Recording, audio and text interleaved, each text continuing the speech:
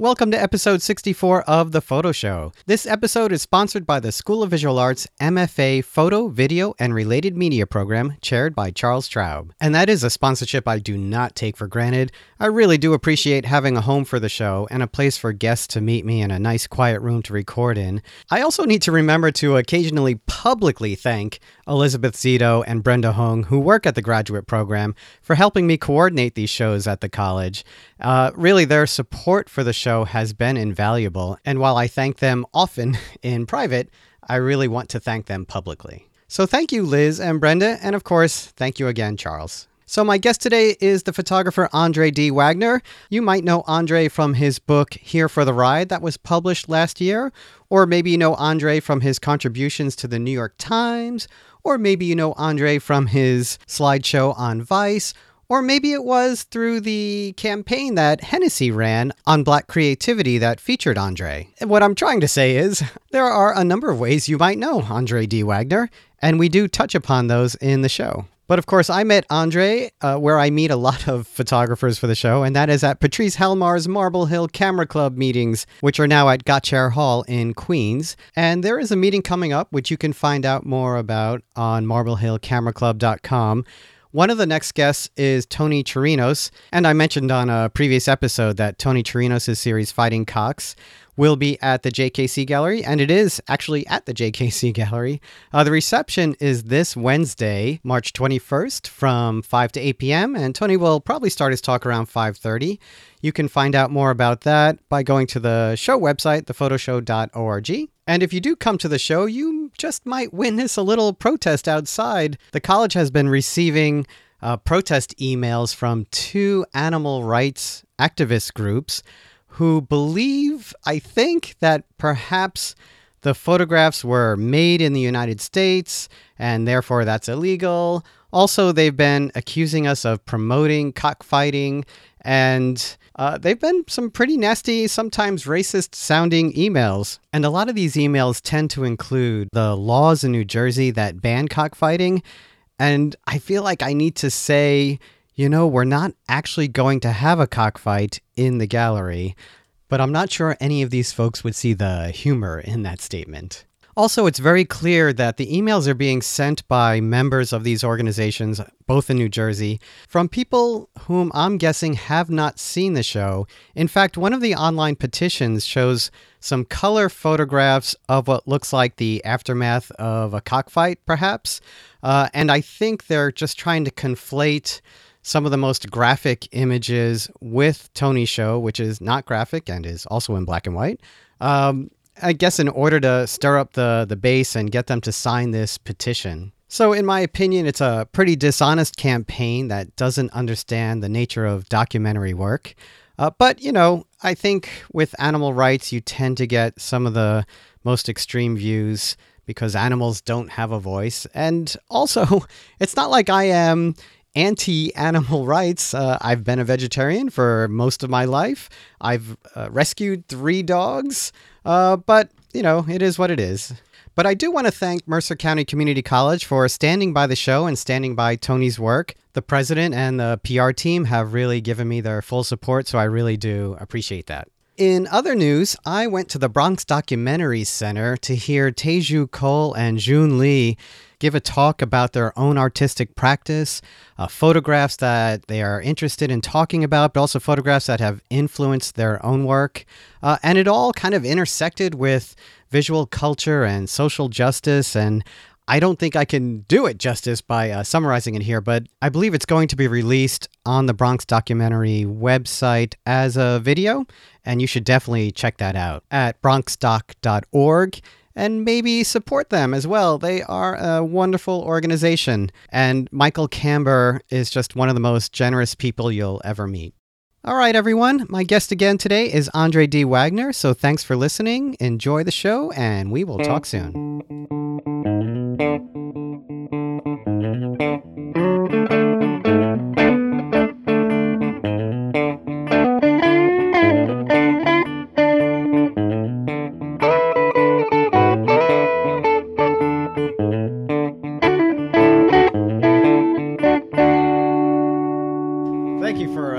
Extra week to recover from Pneumonia.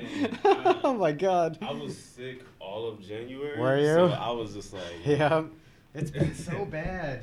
Oh, so I wonder, you're having a what I would call a kind of like a hot streak right now, right? In terms of, getting some recognition, getting known. You had that great New York Times style piece on kids after school. Yeah, that was fantastic. Piece. Thank you. Yeah. You had the Kodak recording. Also, Hennessy. What is that? What's this, Hennessy? Hennessy hit me up. I mean, interestingly enough, they have like a great streak of supporting artists. A lot of musicians, but just all kinds of artists, and they hit me up and they're working on this Black History piece, and they wanted to have me be a part of it, and I was like, yeah, this sounds great, and they do great work. Like their visuals are amazing, and I was just like, it's kind of honor to be in conversation or be in the same world as like Nas, who like I grew up listening to, That's and amazing. So I was just like, yeah, this is a no-brainer. I'm definitely was down to do that. So what are you doing with them? So they photographed and shot me, like did video for like 2 days. Some of it was just like in my studio, and they were just asking me questions just about like my thoughts about like Black history and like my work and my process. And then, we spent another day like out in the field, kind of just like photographing them, getting like just, shots of me out on the streets. And so now they're kind of compiling this full video piece together, and that's supposed to like come out on the 15th of March or February. I'm sorry. Yeah. And then I think long term they're working on creating a Black History archive. So all of these artists that they're supporting and backing and working with, like they're just wanting to create like this ongoing archive of work of Black artists. So I think I'm kind of like part of the first initiation of that. Wow, that's great. Yeah. Yeah. And then you were featured in a piece on Viceland. Yeah. Was that also about the kids, or was that a street photography It piece? was just a street photography thing. I shot that a while, like last year, and it's interesting because like everything's kind of like coming out right now, but like a lot of this stuff is like the Hennessy thing is pretty current, but some of this stuff is just been down the pipeline, and it's all of a sudden it's just like all hit coming. But 'cause one of my friends hit me up. He's like, "Do you have an agent?" I was like, "It's like, no, I do not have an agent." But Viceland. So they have like they're on TV, and you know, it's on HBO, right? Yeah, I don't have HBO, but I have like demand, so I've been trying to like watch some stuff. You know what I do? I subscribe to HBO when there's a bunch of shows I want to binge watch, and then I unsubscribe and I subscribe again. Right. I do that for a few different subscriptions. I just can't have. It's too many subscriptions. It's too many. Yeah. But so Viceland hit me up, and they have like a small show / segment called Slideshow, and they feature photographers and artists, and they just kind of go through some of their work, but the setting is really cool because you go into like this kind of warehouse kind of studio feel.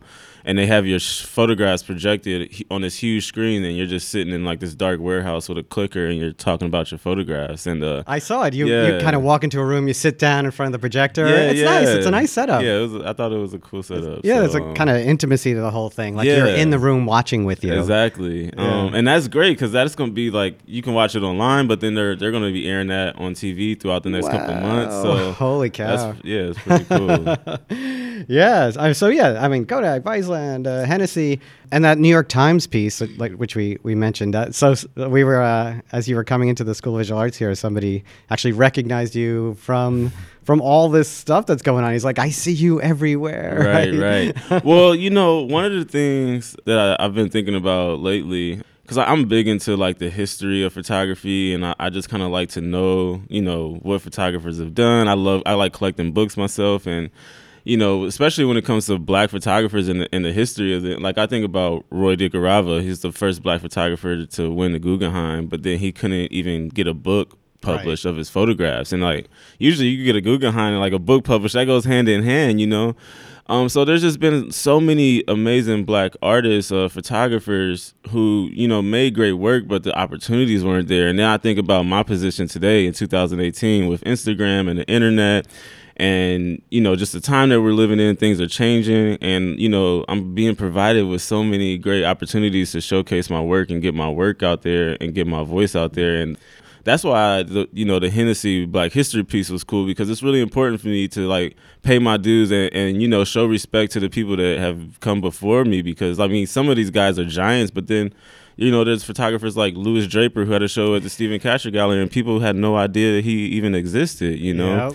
And it's like, I couldn't be who I am today without, these people paving the way and them making work and inspiring me and me studying their work and just trying to like move forward with it, Right. So it's been great to like do some of this, press and kind of things and be acknowledged for the work, but it's also important for me to like be like, look, I'm just trying to like grab from like all these amazing people and take it forward, in today's world. Yeah. We had Aaron Turner on the show, and we talked a little bit about Louis Draper. Yeah. And I had mentioned on the show, I actually have Louis Draper's job at Mercer County Community College. Really? Yes. Wow. Yeah. What? Did you meet him?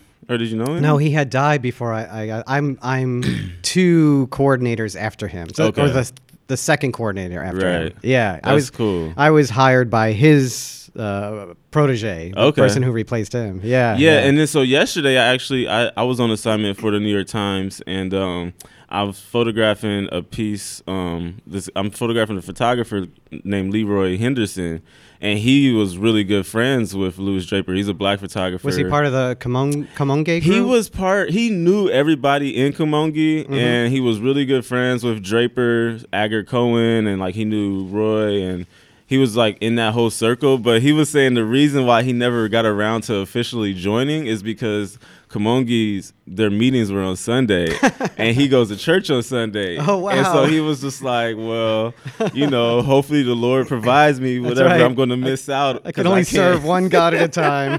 That's right.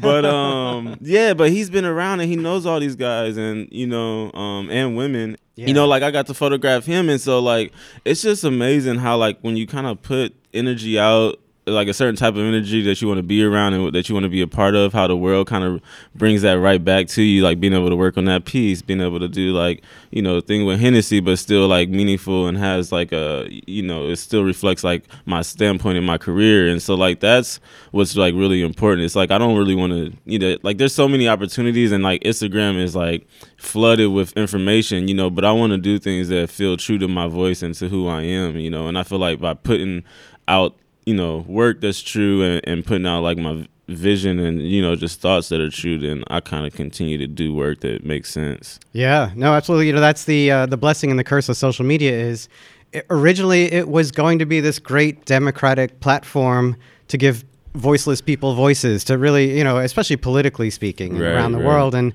it's more recently become a kind of a cesspool of hate, but Yeah, but Instagram kind of avoids that because it's such a visual platform. It's not really a commentary platform. But Twitter, I'm on Twitter, and I mean, oh my gosh. Oh, you can't. Yeah, I love Twitter because it's like there's a lot of funny stuff on Twitter that you don't really get on Instagram, because I think sometimes like Instagram might be a little too cool. Mm-hmm. But on Twitter, there's just like all kinds of funny threads. But I like finding articles and stuff. But then there is that aspect of this like, this worldwide criticism from everybody, and everybody's a critic and everybody's an expert and knows like what they're talking about. And it's just a lot. It's just a lot of information, and it can be overwhelming. It's an incredible social experiment right now.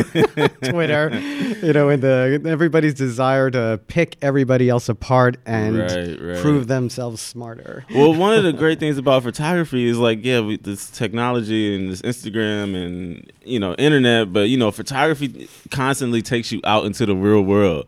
I don't know, like if my art form was a different medium and maybe I was in the studio more, maybe I don't know. I love photography. It just fits for me because it's like, I can't get in my head too much because at the end of the day, I got to go outside and take pictures because that's what it's all about. And you have to connect with people. Right. Yeah, exactly. Yeah.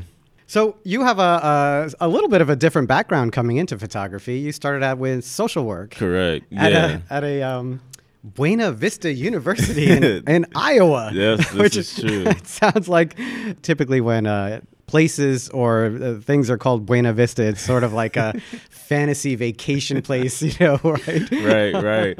Yeah, this whole path has been so interesting. So I was born in Omaha.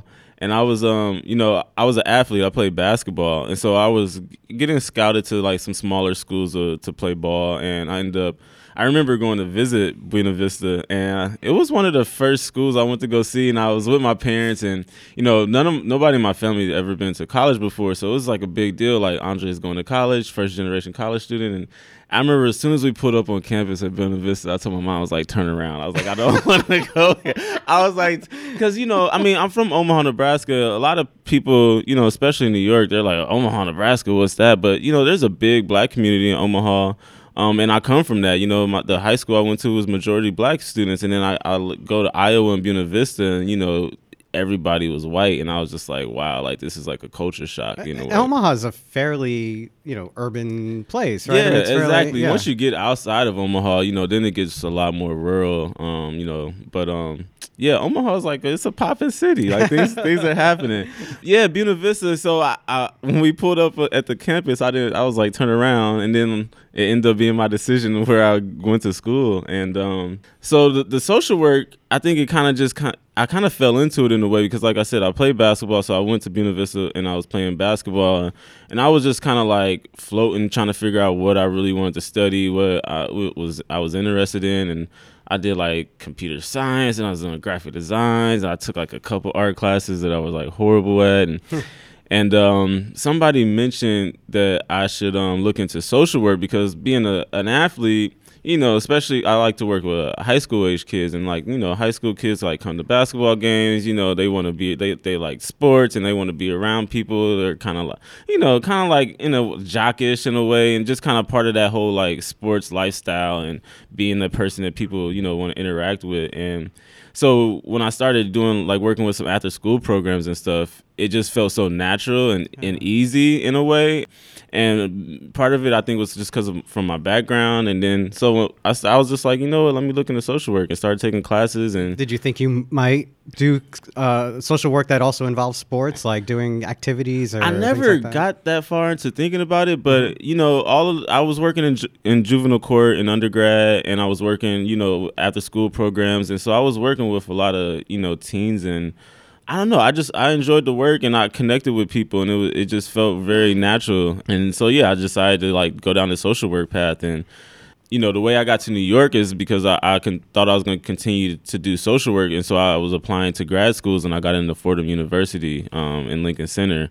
And so I moved to New York in January 2011 to go to school at Fordham, and that was like when like my whole world got turned upside down in a way. And coming to New York, just because it was just like being from Omaha, going to school in Iowa, and then coming to New York is just like another culture shock in a way, especially when it comes like to the arts. I just had an experience, the types of people that I would meet here, like the gallery scenes, and then getting more into photography and learning like about serious work, and it just completely changed everything I thought I wanted to do with my life. You didn't take photo classes at Buena Vista, right? That was one of the things. So when I went to Buena Vista, my first year, I'm here to play basketball. Like, I don't want to go to class. So I'm looking, like, trying to find like I'm like, what are the easiest classes I can sign up for? And you're one of those students. Man, oh my gosh, it's the worst. It's one of the first classes I was like, oh, photography. I was like, I can do photography. I'm like, that's got to be easy. And I remember showing up in that class in the first day, and the professor's like passing out the syllabus, and he has like this list of like tools and things that we had to buy for the class. He's like, you got to get a camera, you got to buy film and paper, and we'll provide some chemicals. And I'm like, and then it's like, it's only a 3-credit class. And I'm like, what is all That's of a lot this? of money I'm like, for this is a crazy. class that I don't really care that much I was like, about. what did I get myself into? You have just described half my students. It's crazy, man. So I stayed in the class, and so we got into it. We started working. It was like a black and white 101 kind of class, and I remember buying a camera, and I never really got into it. I learned the darkroom process, how to develop film, how to make prints, and how to shoot cameras. But anytime I would go out to make pictures, I was just trying to shoot the film as fast as possible. So, I wasn't really thinking about like, oh, like photography as an art form or photography as expression. I was just like, I need to get through this class. And like, I remember I would like turn in prints, and like by the next day they were turning purple because like they wasn't like fixed, or like it was just like crazy. Like, but obviously something kind of pricked me from that class, because it wasn't until like my way out of undergrad when I started thinking about photography again. And I think that's because, basketball started to go to the back burner. And then like I had this huge void in my life where I was like, social work is great and I'm connected with it. But, playing a serious sport throughout your entire life and then like that coming to an end is like a huge life adjustment. And I realized that I was like married to this process in a way. And I figure out down the line how that process could be adapted to photography. But I think about as playing basketball, everything is like planned out, from your nutrition, your workout regimen, practice, your travel, you're with your teammates, you're learning and growing, there's plays, there's like all these different parts of the aspect, and then finally you get to like a game or a performance. And with photography, eventually I realized it's kind of similar in a way. It's like you go out, you make work, you make contact sheets, you review work, and then eventually you start to put things together and you make a body of work, and that's kind of like the performance. So I kind of like, in a way, realized how I could use like this dedication that I had to the sports and to put that into like my work as an artist. There's a discipline involved that, within a structure, and, when you have that passion for it and you're serious about it, I could see a lot of similarities. Yeah. Just that all-consuming involvement. Exactly. And I think that was like the biggest void I was having, was that all-consuming, being constantly busy, working at something. It was like, yeah, social work is great, and it's like I can do this work, but like I needed something that I could like push myself forward that was like on my own accord, like not just like, I don't know how to say it the right way. Not like a job, like, so in a way like social work is a job, but like for me and my personality,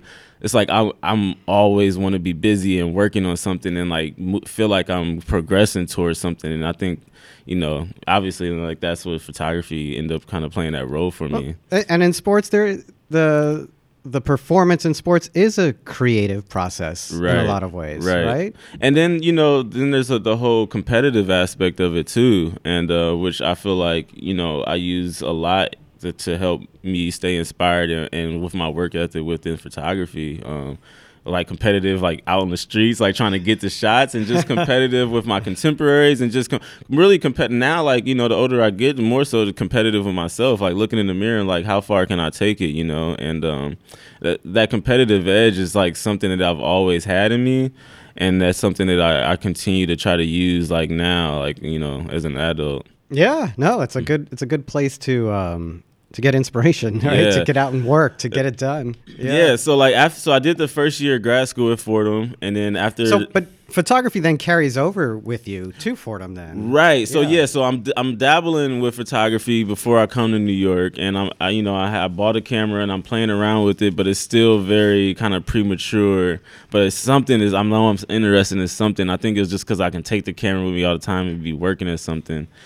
And so I did the first year of grad school, and then that summer I remember I needed to find a job, and I ended up getting a job working in like this like e-commerce like photography studio. And that's like, it was like, okay, I'm not going back to school. I got a job in photography. And in a way it was great because like to be in like a structured setting like that where I can learn more about the technical aspects of photography, like lighting and, tethering and like working with people, like working with stylists and art directors and like all that. I got to do all this kind of more like professional side of photography. And then, as soon as I clocked out, I'm figuring out Andre Wagner as a photographer. Like, what does that mean? Because, the social work comes back into play too, is because once I came to New York and started, seeing serious work and seeing just how I was affected by, certain work, I realized also that the social work background can inform my work too, just as in working with people, entering different people's worlds and just like trying to understand people and trying to just like have that social aspect to the work. And that's when I started to try to put it all together, from basketball to social work to being from Omaha to being Iowa to coming to New York. And I was just trying to figure out how to wrap around this whole world view and put that into the work. That's interesting. We've been having that conversation on the show for a few episodes now. The idea of being sort of one person and putting together all, in a way, trying to get all your different talents and interests and needs together to be that one person when you're out doing this or if you're doing something else, right? Where that gives you the ability to keep going, right? Where you don't have to sort of compartmentalize all these different parts of your lives, and that can become very exhausting, which, we've all done. We've all had to do. Were you also married already at this time when you were at Fordham? I just got married last year, actually. Congratulations. Thank you. Yeah. Wow. Last year was great. So I got married in August. August 19th was our wedding day. And then we went to Greece for our honeymoon, and then we came back, and in September, like a month later, is when the book, my first photo book. We'll get to that. Yeah. We'll get so to it was book. just like that whole streak at the end of the year. I was just like, oh my God, what's going on? I did want to ask you. I mean, there, like I said, so many great things happening. Are you able to step back and sort of appreciate it and like look at it, almost like leave your body and say, "This is all great"? Yeah, I think in a way I'm the kind of person that doesn't look back that much. I think especially with photography, it's just like it's the next picture. It's always forward. All right, the book is out. Next. Exactly. And even like getting myself to look at contact sheets sometimes is just like such a stretch. It's just like forward. But like, I have good friends, and like my wife is great, and I have people around me that be like, look, you came to New York and you had $60 and nothing in your pocket, and like, look where you're at now. And so it's nice to be able to look back and be like, wow, like where I came from, and just like try to continue to like just stay inspired and keep moving forward with it. But it's true. I mean, it's great to be able to have people to sort of reflect it off of you and say you're doing well. But we're in a business where things come and go very quickly. Exactly. And that's the whole thing with New York. People can have one thing one minute, and the next day, nobody is even like remembers who you are, and so that's why I try not to get really distracted with thinking about that. Like, it's important, but like I'm just so focused on the work and just like what I feel like my purpose and my passion is, and I don't know, I kind of just stay in that world. Yeah. So how long did you stay at Fordham? Was it a year? Yeah, I only did a year, and my parents were like, what is wrong with you? You have one more year left to get your master's, and you want to go and take pictures now? What? I mean, did your parents have sort of aspirations or ideas or dreams that you might end up in basketball, and then it was social work? And then... I think like I was pretty good at basketball, but I knew my height was always a problem. I'm only 5'8", so like even when like I was getting recruited, like I got some interest from a few D1 schools, but then like I never really got an offer. And like, so at the end of my fourth year in undergrad, when I was at Buena Vista, well, we had a good team. We won like 2 conference championships. We went to Sweet 16. So at the end of my fourth year, I was trying out for the D League, and which is like so like basketball, it's like for baseball, it's like the minor leagues, like And so I was trying out for a team for Iowa Energy. I got cut. And I was just like, man, like I was talking to one guy, and he was like, oh, trying to help me maybe be my agent, try to see if I could play overseas. But after my fourth year, I also wasn't eligible to graduate because, like I said, when I first showed up, I was only playing basketball. So I had to make a decision. Like, okay, do I really want to continue to try to pursue basketball, which is like, there's no guarantees or anything with that, or do I go and just get my degree and kind of move forward with my life in that direction? And so I decided to go back to school. So I went back to Buena Vista for my 5th year to finish up my schooling and get my degree, which was like another change for me because, my whole life at that school was like part of being like a student athlete. And now I was like only a student. And so that's when that photography, I was like, oh, let me think about photography. I picked up the camera and started playing around with it. But yeah, my wife, so Lindsay, we met in undergrad. She's from Wisconsin, and we met in Iowa. Oh, and so you came out to New York together? Yeah. So I was a little bit older than her, but she works in fashion, so she knew she wanted to kind of be in New York, and I was already thinking about New York, and so our paths just kind of continued together. Yeah. Is she working now then? Yeah, she works at New York Magazine. Oh, great. Fashion. Yeah. Oh, how nice. That worked out. Yeah, so I think when I made that decision to not go back to the second year grad school, in a way I was just thinking about like, okay, like I got my degree, it was like a really important step for me and my family. But then I also was just like, I really fallen in love with photography, and I was thinking about that decision, like, okay, I didn't play basketball, and I don't really have any what if moments, but like I know when it comes to like a time to make a decision, like I know what it feels like to figure out how to move forward. And I was like, this time photography is what I want to do. And I was just like, this is how I'm going to move forward with my life, and just kind of just jumped out on a whim. And yeah. So you leave Fordham and you let your parents know you're pursuing photography, and they were a little freaked out, definitely, right? Because they're worried about you making a living and surviving in New York City.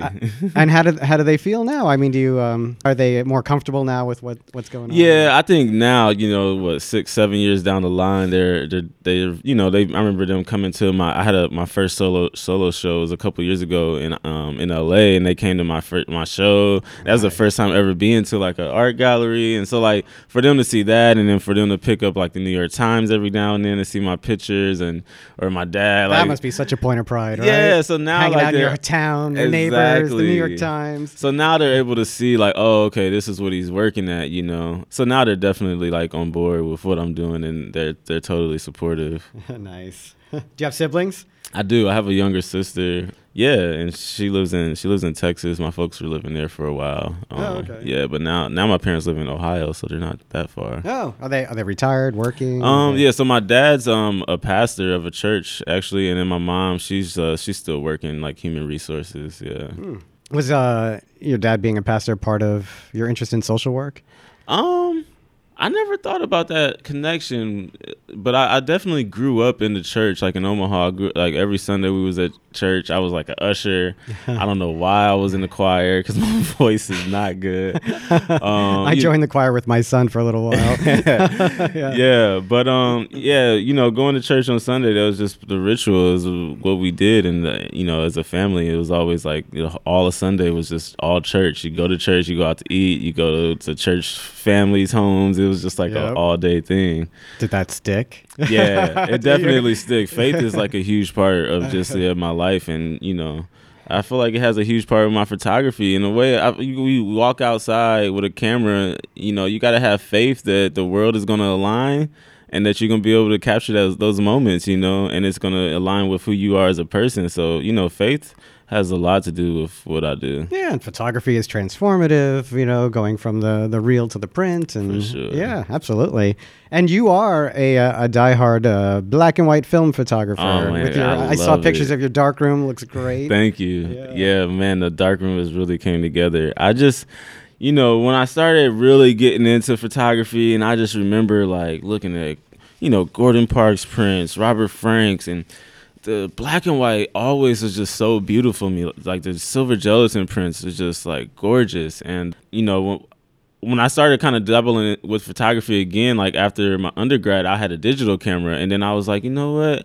I got this portfolio from my first year of undergrad that has like all the information about how to develop film and stuff. I was like, why don't I picked up a little 35mm Nikon and started playing around with it, and then just like one thing led to another. Next thing you know, you were buying more books, buying more film, and then you're looking on Craigslist for an enlarger, and then you're in the bathroom, and then you move to the kitchen. Changing film in your closet. Exactly. Yeah. And next thing you know, now I got like a fully dedicated like little room, and I can just go in there and rock out. Yeah, and how space-wise and all, you're sharing that space with your partner and everything. How's that working out? It's good because, I let her have her space, and she lets me have my dark room. So nice. Yeah, she definitely reminds me, you know how lucky you are. You have a dark room. This could be like the closet full of fashion clothes. That's right. Yes, exactly. Yeah. And of course, that space is out in Brooklyn, right? Yes, I live in Bushwick. So yeah, I've been living in Bushwick ever since I left grad school. That first year of grad school. Have your folks been out here then to visit? Yeah, they've been here. They love New York. My mom loves the street vendors. Oh my gosh, nice. Yeah, she loves the Macy Day Parade.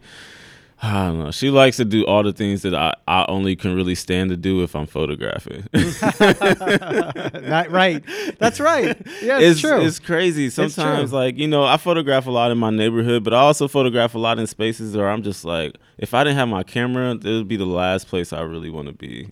Yeah, I think that's been my relationship to most of the places I've ever photographed too. it's not necessarily the place where you're living or even would live. It's the place where you find people interesting and you want to interact with people and all. Right. But as photographers, it is all a photographic process, right? It's very different from visiting and enjoying things and things like that. It's not that. Yeah.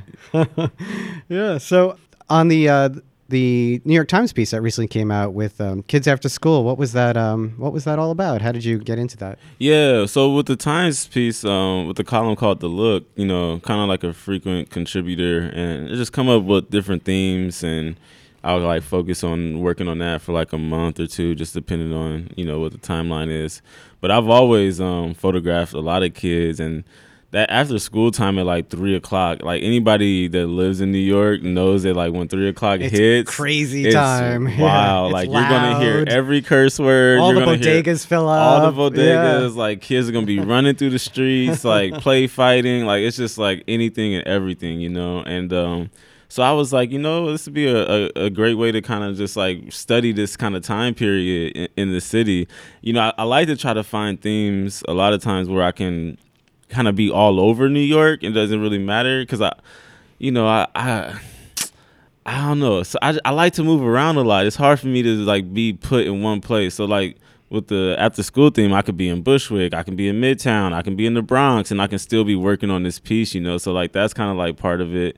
And it's also because I can be working on the New York Times work, but I'll also be working on my own work at the same time because it's not like I only was going out at 3:00 to photograph. I'm out all day taking pictures, and then 3:00 hits, and then I'm like, oh, okay, now I'm doing this. So, yeah. So, and then like the most recent one is called like Everyday Excellence, and it's more so it's a Black history piece, and it's kind of like featuring Black culture and just like the everyday aspects of life. And Rembert, who's like an amazing writer, he did the text for both the after school piece and this. That's why his name piece comes up twice. Yeah, okay. yeah. Okay. So usually it's been somebody at the Times writing a piece, or maybe they'll interview me and then they'll kind of like write the piece. But then for the past couple ones, they've featured other writers, which has been really great. Do you call yourself a street photographer? I mean, I feel like I get it. Like sometimes I fall into like certain spaces and like people just understand the labels, but like my whole thing is like if we're gonna use labels, there's like a lot of labels to say, But if it was up to me, I would just say I'm a photographer. Yeah. That's what I believe. But like I understand people like understand street photography, but then I'm also like a portrait photographer. I'm a Black photographer. I'm a New York City. Like there's all these different things that categorize it, But to me, I think it's much less a useful label than it ever was before. Jeff Mermelstein doesn't find it a useful label. I remember talking to him. Right. But you did do a workshop with Aaron Berger last year, right? Yep, yeah. How did that go? The workshop was great, by the way, Aaron Berger, I want you on the show. Yeah, let's make that happen. Yeah, the workshop was great. I've done like a few things like where maybe I've like lectured and stuff, but I haven't necessarily like had done a workshop before, so it was my first time. And Aaron's done a few of them already, so it was great for us to kind of team up and work on this together. And like me and Aaron, man, I don't even know how long I've known Aaron, but probably for the past couple of years. But he's like one of the people that I run into like all the time on the streets, and then like we'll tag team and we'll just like run up and down Fifth Ave, just taking photos and whatever. I don't know. We vibe really well together, and like we don't get in each other's way, and it's always good running into Aaron, and like to work with him on this was really great. But yeah, we had like a really nice like diverse range of students, and we went out into the street, made pictures, we came back and critiqued work. We talked about different kind of work, the history a little bit of photography, and we just had a really good time, and the students seemed like they really enjoyed it, and they got a lot out of it. It's it's a lot of energy to put into teaching a workshop, and I'm sure probably just teaching in general, which is not something that I've thought I really am too interested in. Maybe down the road. But yeah, I don't know. Photography is just. It's like, how do you teach it, I was just going to mention, maybe one of the tougher things to teach is this street photography style, this idea of street photography, because so much of it is kind of instinctual, like just sort of how it's your own personality, and then it's how you learn to approach people, and and being able to see things very quickly. I don't know how you teach that. And I think, unless you're like some like freak, like that you just pop out great pictures all the time, but it takes a while to really kind of get it going too. Like just to like start to, when you're really feeling comfortable and the camera's really out of the way and where your body is really like how you move through and operate, it takes a long time. It takes a lot of there's so much failure in street photography. I have so many negatives that are just crap, and I'm always said I have a big appetite. Like I like the process of photographing, I like being out there in the world, but you think about those great images that we see and they just embody so much of a photographer or energy or a time, and but being out in the world does not feel like that. It's so normal and basic and just like, you really gotta be into it to make work that can stand the test of time, to make continuous work, like over a period of time, to make a body of work. It's just a lot of work and that goes into it. And did you see or were you able to sort of having taught with Aaron, doing the seminar with Aaron, did you see a difference between your styles and how you approach people and and I've kind of already knew some of our differences just because we've photographed around each other so much, and I think that's one of the biggest things, because like sometimes like me and Aaron would be running up and down the street and then like we'll run into another photographer or something and they'll be like, oh, you can like walk around with somebody else and take pictures, and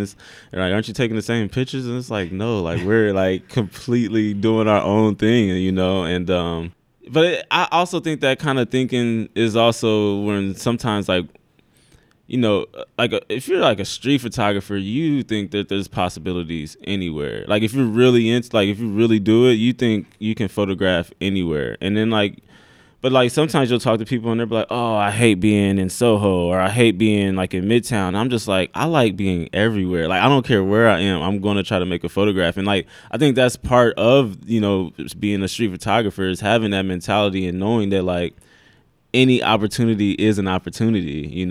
Yeah, I can totally see that. I mean, if you're a place photographer, right? You're making photographs about a place. Certainly, right. You're going to pick those things much more carefully. But street photography, it's You're talking about setting up a stage and waiting for the players to come in, right? Right, exactly.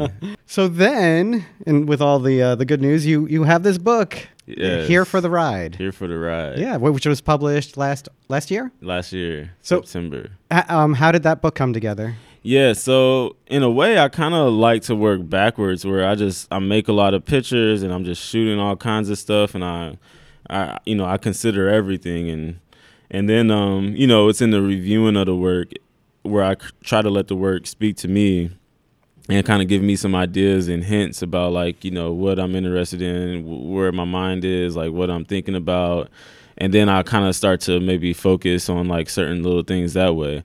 So Here for the Ride, most of these photographs, it's all photographs in the subway, and a lot of the work started when I was working at my first job in New York City, going back and forth to the studio.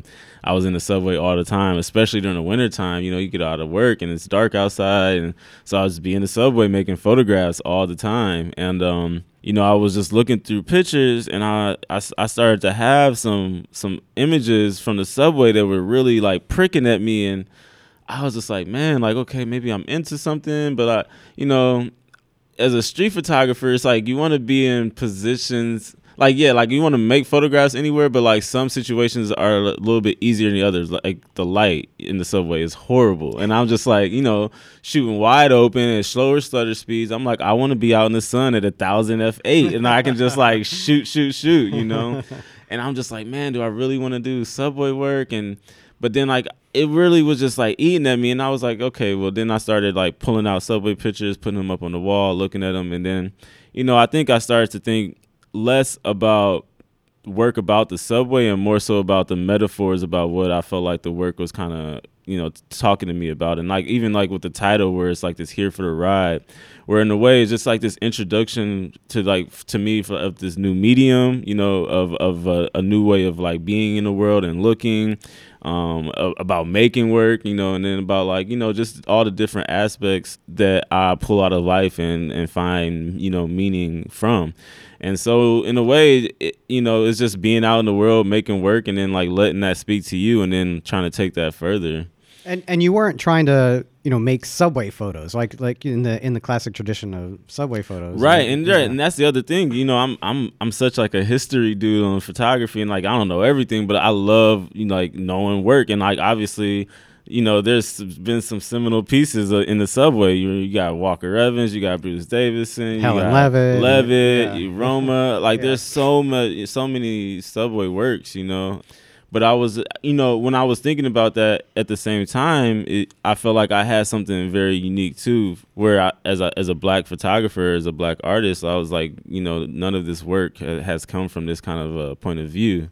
And that was something that, because, I don't want to make work that has already been done, like, but at the same time, I want to make work that's true to me. And I just felt like, it made sense and it was pulling me, and I was like, let's do this. Yeah. And I think you either said in an interview or on your website that it really was about this whole process of being on the ride, right? Mm-hmm. It was about the experience of the commute. Exactly. Yeah. One of the things I've been trying to bring back is talking about, tips or suggestions and the tools you like to use and things like that. And you're a Leica shooter, right? Yeah. Leica M4, day. M6. M6. Yeah. I started with an M2, mm-hmm. and it was like I wanted M6 so bad. Finally, was able to upgrade. Nice. Yeah, but so in terms of suggestions or tips you have for photographers for getting out there, for getting their work published, things like that. Yeah. Any kind of advice? Yeah. Well, I use a Leica because it's small. I want to shoot film, so Leica's the rangefinder. Not having a mirror bouncing up and down, because like having a steady camera is so important when you're shooting fast. And it just makes sense. It feels like the Leica, I don't know, it feels like my third leg. Like, it's just, I can operate it without even looking at the camera, so in a way, I want to use tools that I can like master, and so that they get out of the way, so then I can just like go to work. Because like when I'm out on the street, I don't want to be thinking about like, oh, what's my ISO or what's my shutter speed, because then I'm not really, when I'm out, I want to just be, it's a looking process, it's a feeling process. I just want to be involved with what's happening in the world and in front of me. So I want the tool to get out of the way, but I also want the tool that's going to give me the best result, So, I choose to shoot with Leicas and 35 lens. Yeah. Well, I started with like a 50, mm-hmm. which is like, I don't know. I can't even think about shooting a 50 like nowadays. But the 28 is like my normal lens. Oh, okay. Sometimes like I'll shoot with the 35 just to like switch things up a little bit, and but then like with the portrait works, I end up usually shooting like with a medium format. So. Oh, we I glossed over that a little bit. You said you do portrait work. Are you also doing editorial portrait work or commercial work? Yeah, I am. And that, that's a lot of how I make my living, amongst like, all kinds of things really. But yeah, I like doing the editorial and portrait work. It's fun. Is it all freelance? It's all freelance work. Yeah. And it's good. It changes things up a little bit. It gives, just get out of my own head. As a street photographer, it's a lonely path. It's like it's just you going out into the world every day over and over again. So like doing the editorial work and like other collaborative projects, it's just good to get out of my own head, to like just be around people and like whatever. Because and did those jobs come with just part of your recognition, part of getting recognized? Part of getting recognized. Like I was working in that studio, so then I was starting to meet like stylists and art directors. So I was like meeting people there, and then like you get on a shoot and then you meet other people. New York is such a place where it's all about who and the connections, and like trying to sustain those those connections. Mm-hmm. So a lot of the initial work came from that, like people that I met working in that studio. And the big break for me was about like 2.5 years ago. I got into the New York Times portfolio review. And like that was amazing, because I got to meet editors, I got to show my work, and like that's when I started working for the New York Times. And I started working with some other publications after that too. And you shoot all of that in film as well? I do. Yeah. So that gives you that it allows the work to still look like your work. Exactly. Yeah. And then the process just still feels very real and natural to me, which is like so much of photography is part, like the process is so important to how I work, as like an operator in a way. Yeah. So did you have any interesting shoots? Any names you want to drop? Well, the Erykah Badu shoot I did for the New York Times was definitely a highlight. Man, I grew up listening to Erykah Badu's music. I remember actually one of the first times I think my parents were like, "Oh, okay, Andre's doing something," is when I photographed Usher. My mom called me so fast when she saw Usher in the New York Times photographed by Andre Wagner. I was like, "Mom, I've been out here working for 5 years, and now you want to talk about Usher?" Oh, yes, exactly.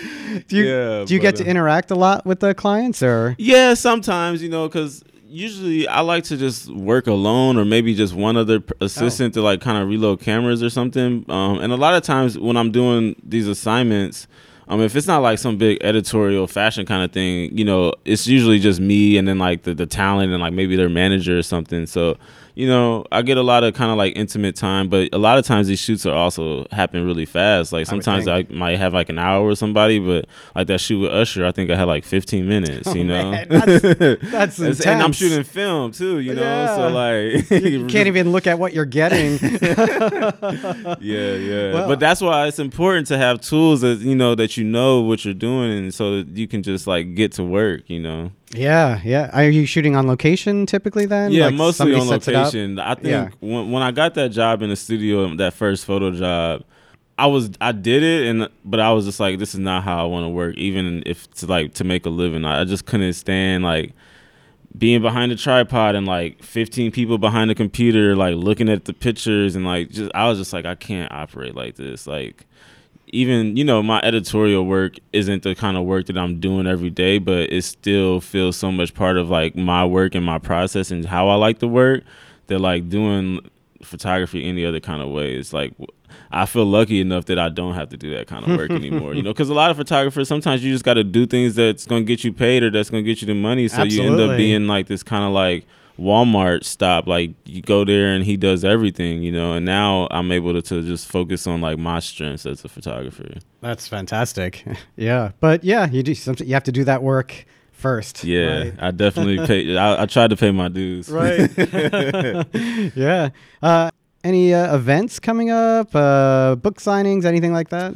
I don't really have too much kind of like coming up right now. My Buena Vista University, my alma mater, they acquired some of my work, so I'm going out there in a month or so and doing like a lecture and talking. Oh, that's nice. Seeing some of the work up there, which would be really cool. And then just been working on assignments. I'm working on some new work, and just I like to spend a lot of times like during the wintertime, I try to stay in the darkroom a lot. So, I get out and take pictures, but like I was really sick. And so it's just like, I've just been trying to like shuffle through some work, catch up on contact printing, and just like, just making new work, so. And that's what's great about the film process, is because it does have these different aspects of it that I like. I like being able to be in the darkroom and looking at the work, and like, looking at negatives and trying to make a print over and over again, it's another great way to edit. And it's like, do I really want to print this picture? Am I tired of it already? And so I like, this whole kind of holistic process, from start to end. Have you been thinking about maybe the next book idea? Oh, yeah. I was thinking about that a while ago, but I think it's probably a little premature to... Oh, yeah, you don't have to announce anything. But I'm working on this. I did this Here for the Ride, and in a way, I kind of see this next body of work being an extension of that, and kind of like a progression in a way. Mm-hmm. Yeah. Well, did I miss anything? What anything else you wanted to talk about? It's enough of my voice. Not at all. No, not at all. Yeah. Well, this has been great. Thank you, Andre. And, thanks for coming in and, again, giving me that little extra time to get over pneumonia. Yeah, and thanks for having me. This is so good to just be here and talking to you. It's really easy because sometimes I'm kind of weird about these things. But this has been great. Yeah. Oh, good. I'm glad to hear it. Thanks. And definitely take the time to appreciate all these great successes. So. Thank you. I will. All right. Bye, everyone.